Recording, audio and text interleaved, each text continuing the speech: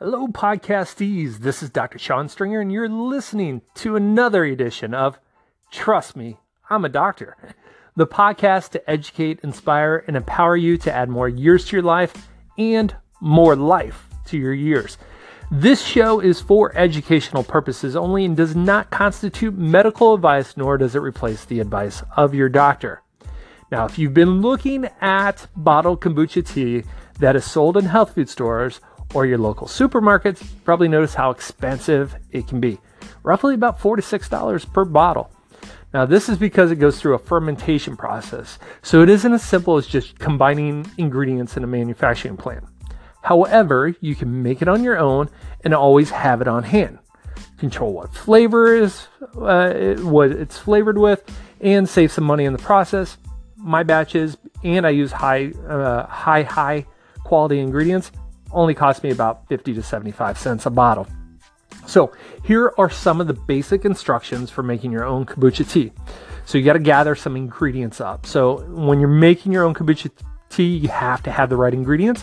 So following the list I'm about to give you and the tools that you'll need will make making your own batch of kombucha tea a lot easier.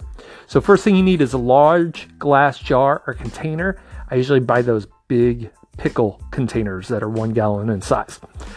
You'll need some hot water, about a gallon of it, kombucha starter, aka a SCOBY, loose leaf tea.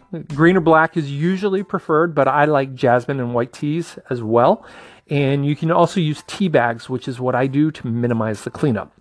You'll need some sugar, probably about 2 cups of sugar. I prefer organic cane sugar, a metal tea ball, and some flavorings.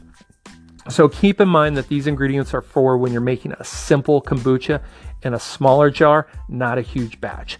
So first thing you need to do is combine the ingredients. And the first step is get the glass jar, and then you're going to fill it with hot water and sugar first, allowing the sugar to dissolve completely in the bottle. I would keep on stirring it while you're doing that until it's completely dissolved.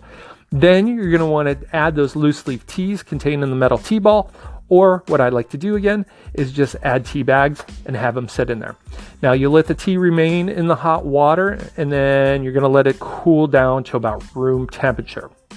You can then remove the tea bags or tea leaves, and then or keep them in for if you want a stronger flavor.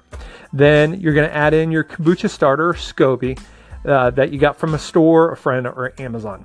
Again, a SCOBY is a symbiotic colony of bacteria and yeast, which is a group of bacteria and yeast that live together in harmony and help each other out. Kind of like one of those camps that you see out in the woods where a whole bunch of people are living together. Anyhow, so once the ingredients are combined, it's time to start the fermentation process. So you should cover the jar with a coffee filter or a towel that has a very tight weave to it, or even an old t-shirt that you can cut up with a very tight weave on it. So this allows it to fully ferment. It shouldn't be messed with and also not left in direct sunlight. So I like to put mine in a dark kitchen cabinet away from the any extra heat source.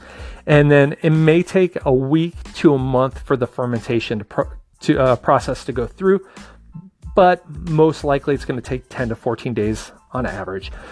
At this point, you can remove the makeshift lid that you created, scoop up the SCOBY and about a cup of the tea from the starter so you can start another batch, and then remove any leftover tea in the jar, then add in your flavorings. Now, if you flavor it, you can go through a secondary fermentation process, which kind of adds bubbles to it, makes it a little bit stronger. Otherwise, you just flavor it, the cup of tea each time you drink it. I am a kombucha master. Trust me, I'm also a doctor. Well, that's been it again today for another episode of Trust Me, I'm a Doctor. It would be awesome if you'd rate this podcast and share it. Also, contact me on the show at anchor.fm/doc. Tell me what you like, what you didn't like, what you want to hear more of. Spread the word and tell your friends and family about me. Spread me like a venereal disease in a retirement community, which is pretty disgusting. And one last thing, thanks for listening. I'm grateful for you all. Until next time, I'm Dr. Sean Stringer. Peace.